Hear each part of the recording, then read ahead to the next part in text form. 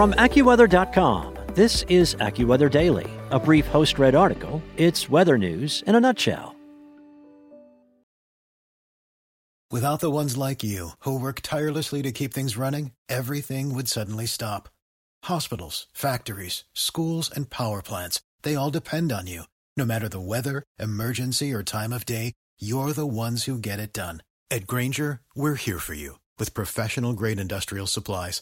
Count on real-time product availability and fast delivery. Call, click Grainger.com, or just stop by. Grainger, for the ones who get it done. From AccuWeather.com, this is AccuWeather Daily, a brief host-read article. It's weather news in a nutshell. It's Monday, May 16th. In yet another giant leap forward, scientists have successfully grown seeds in lunar soil samples retrieved during NASA missions in 1969 and 1972. UPI's Danielle Haynes writes about how moon soil was used to grow plants for the first time.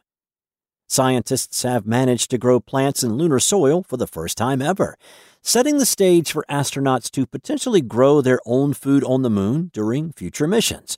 University of Florida researchers were able to grow the plants in small samples of lunar soil, also known as lunar regolith, gathered during the Apollo 11, 12, and 17 missions in the 1960s and 1970s. But the data suggests not all lunar soil is equally suitable for the task. The researchers presented their findings in a paper published Thursday in the journal Communications Biology. For their experiment, the team planted Arabidopsis, or Theocress, chosen because its entire genetic code has been fully mapped out. This allows the researchers to better identify what genes in the plant have been expressed during growth to help it better adapt to the soil conditions. Working with only 12 grams of lunar soil, as well as some volcanic ash from Earth to act as a control, the researchers planted Arabidopsis seeds in thimble-sized wells full of the soil samples. The researchers found that the Arabidopsis plants grew in each of the 4 samples, but to varying degrees. "We were amazed. We did not predict that," said Annalisa Paul, one of the study's authors and a research professor of horticultural sciences at the University of Florida's Institute of Food and Agricultural Sciences. That told us that the lunar soils didn't interrupt the hormones and signals involved in plant germination. By far, the plants grown in the Earth-controlled soil were bigger and grew faster than those grown in lunar soil. At the genetic level, the plants were pulling out the tools typically used to cope with stressors, such as salt and metals and oxidative stress, so we can infer that the plants perceive the lunar soil environment as stressful, Paul said.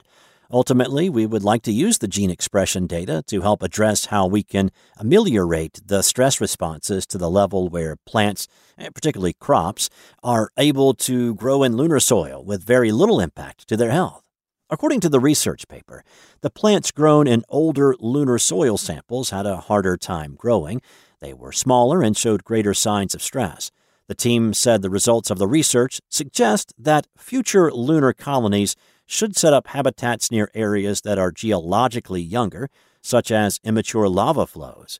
NASA plans to put astronauts back on the moon as part of the Artemis program to lay the foundations for future human spaceflight to Mars.